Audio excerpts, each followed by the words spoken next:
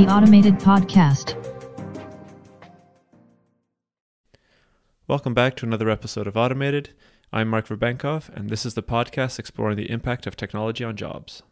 So before getting into this week's topic, which is on virtual reality and augmented reality, I wanted to talk about one really quick thing, which I thought was quite interesting that relates to last week's episode on autonomous vehicles. So I was at a 2-day meeting this week, and during the dinner of the first night, I was talking to some of the people that were attending the meeting, and the topic changed to autonomous vehicles. And it was really interesting to hear the perspective of one of the people especially, as they had, I believe, a 2 and a 5-year-old child.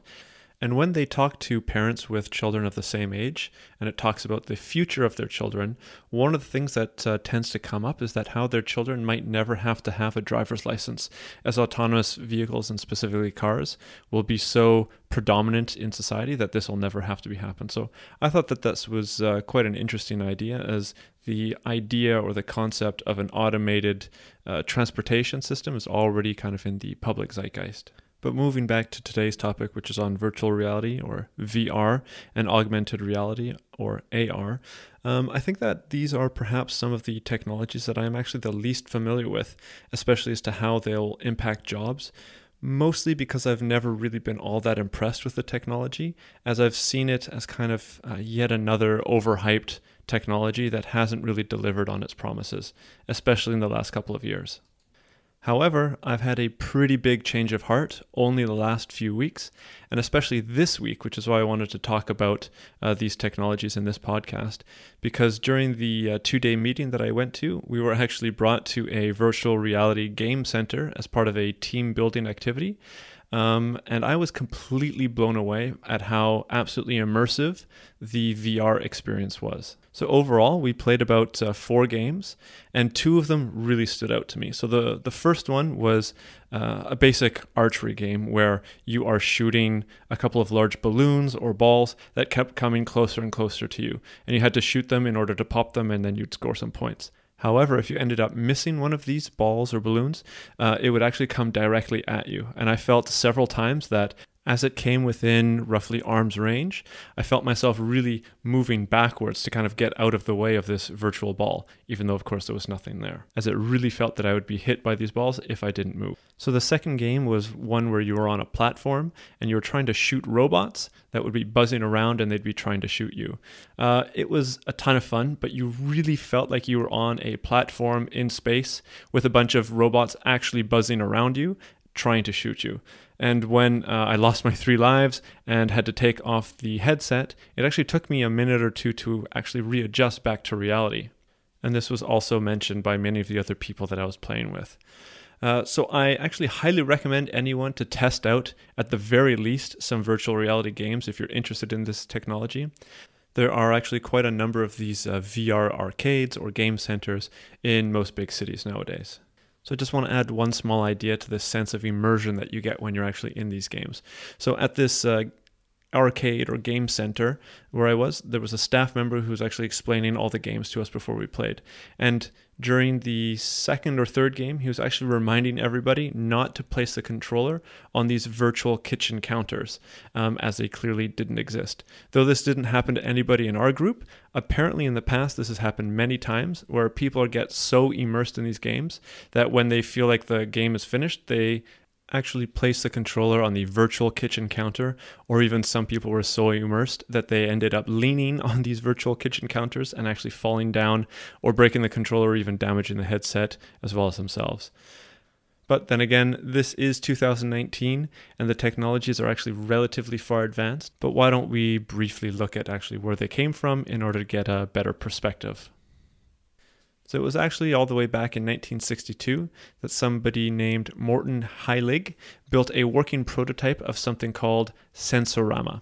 This actually looked like a big box where you could sit down at, put your head in, and experience an immersive virtual reality video, but it also had the seat move, as well as little smells being burst into your face, and even small rushes of wind, so you got a full immersion of whatever it was that was being played there. Then a couple of years later, at Harvard in 1965, somebody by the name of Ivan Sutherland built something called the Ultimate Display, also called the Sword of Damocles, and it was actually the very first virtual reality headset.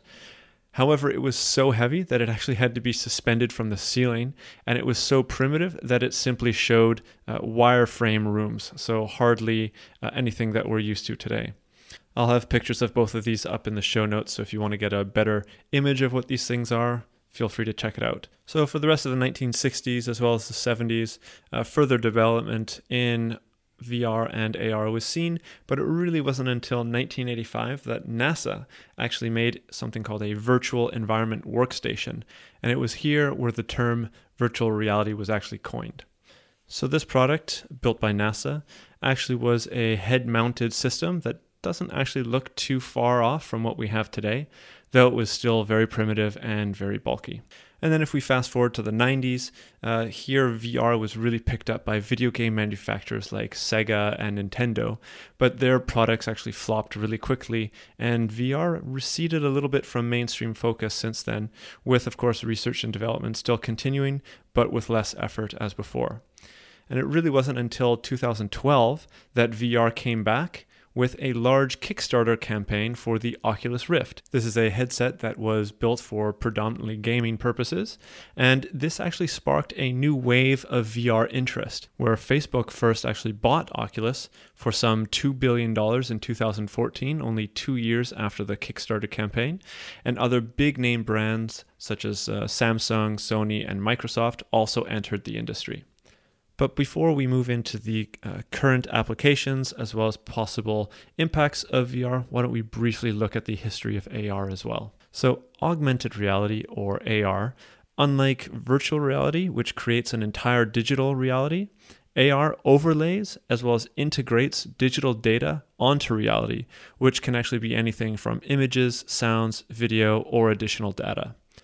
So though AR's initial steps are also the exact same as VR's, augmented reality only really began in 1990, and this was actually when it was coined by a researcher by the name of Tom Caldwell at Boeing, where he was trying to help workers with the manufacturing of airplanes by projecting schematics as well as manufacturing processes onto the actual planes that they were building. But AR didn't gain real mainstream traction until 2013 through Google Glass. And if you don't recall, these are the glasses that Google was developing that had clear frames and would enable an overlay of an augmented reality to be able to be seen through the glasses. However, these were discontinued in 2015 due to mostly privacy fears, but also due to their high cost. There is a great video of the fears that are showcased in the show notes. If you want, you can check it out. It's a pretty decent parody of the trailer that Google Glass was promoting, and it kind of shows a dystopian future of Google and the massive amount of ads that would be seen through Google Glass. So though this was a failure, augmented reality really came to the mainstream through a video game called Pokemon Go. And this was released in July of 2016, and in less than a month, it had over 1 million downloads worldwide.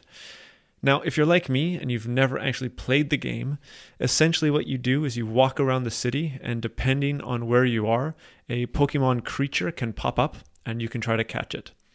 However, the interesting part of this is that through Google Maps and your smartphone camera, a digital world is actually overlaid onto the physical world, allowing Pokemon to appear on sidewalks or in parks, next to churches or bus stops, etc.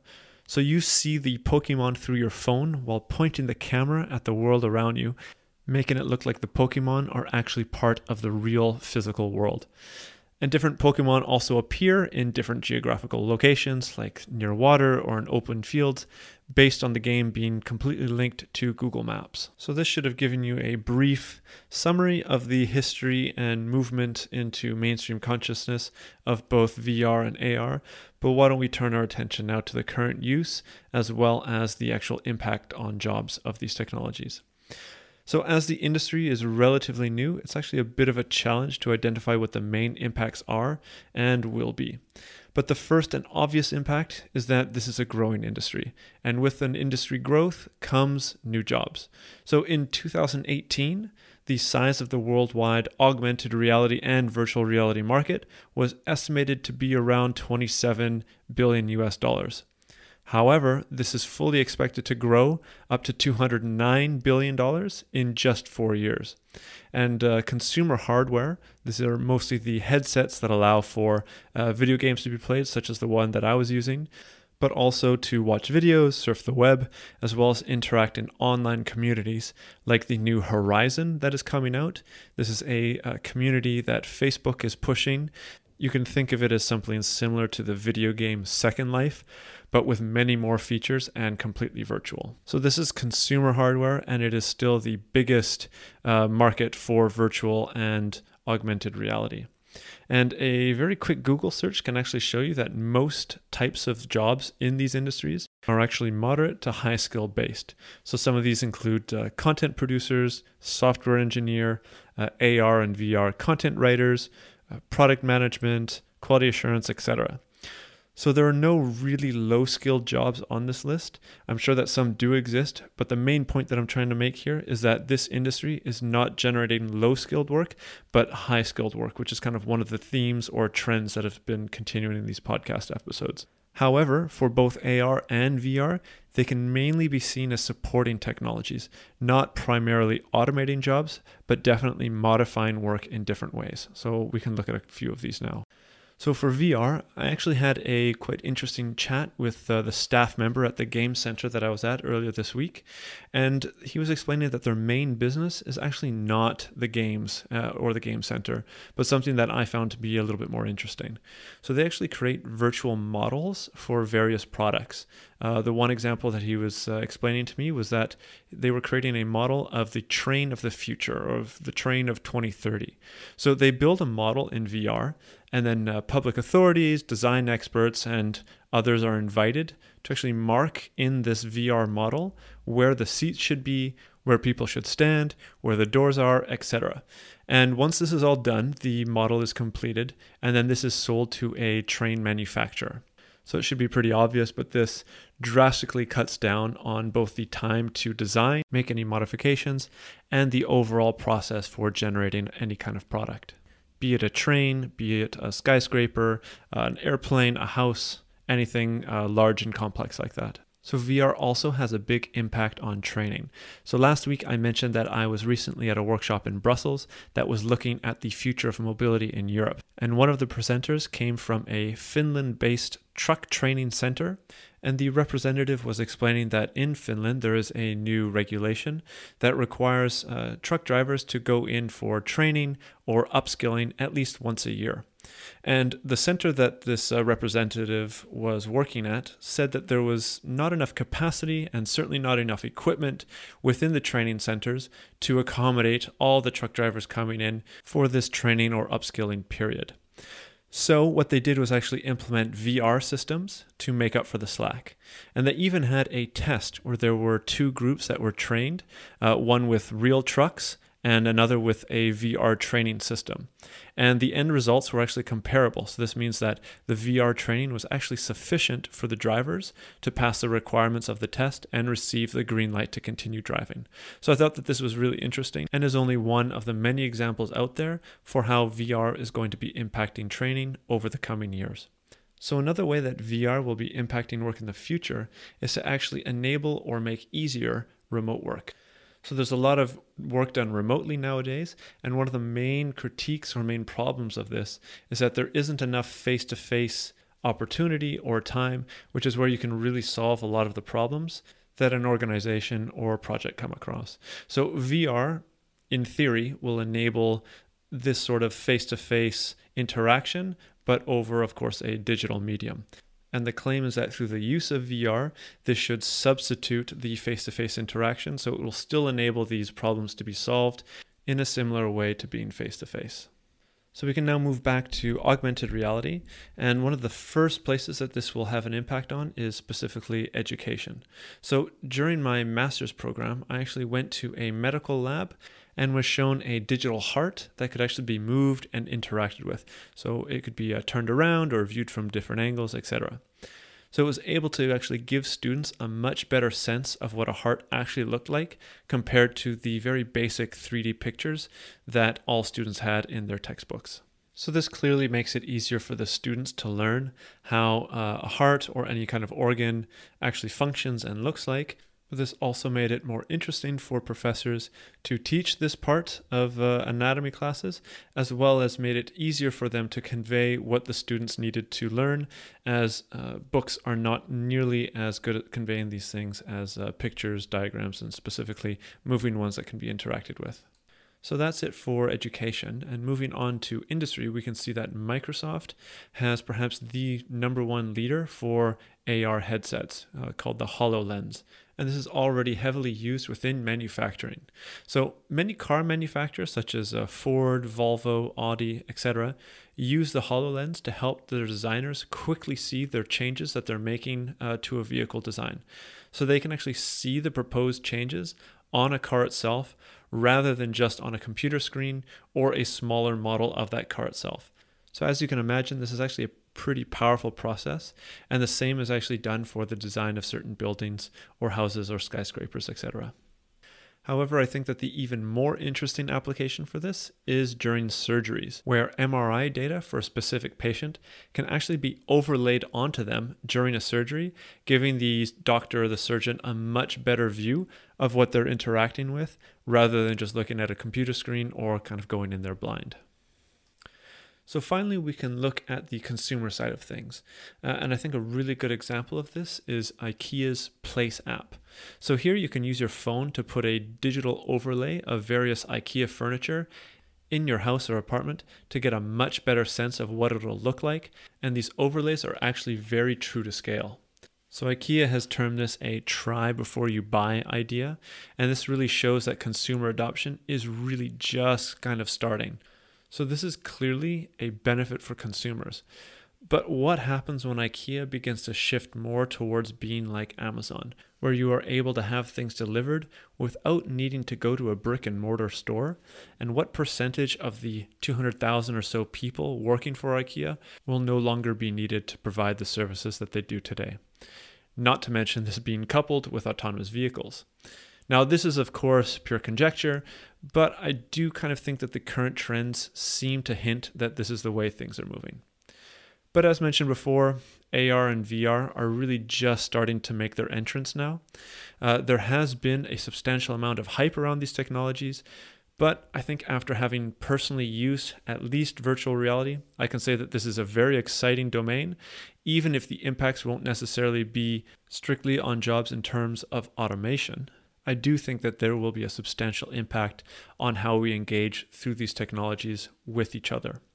But what are your thoughts on this? Is AR and VR mostly just hype, or is it actually going to be an integral part of our lives as well as jobs going forward, just like computers or smartphones were? So last week I asked for your opinion on blockchain or IoT as the next episode. Thanks to those who let me know that they were more interested in hearing about blockchain. Sorry for putting it off for a week, but as I just had this virtual reality experience, I was excited to do this episode. But next week, blockchain will definitely be looked at. And of course, don't forget to go to iTunes and leave a review if you want to help out the podcast. Thanks for listening. See you guys next week.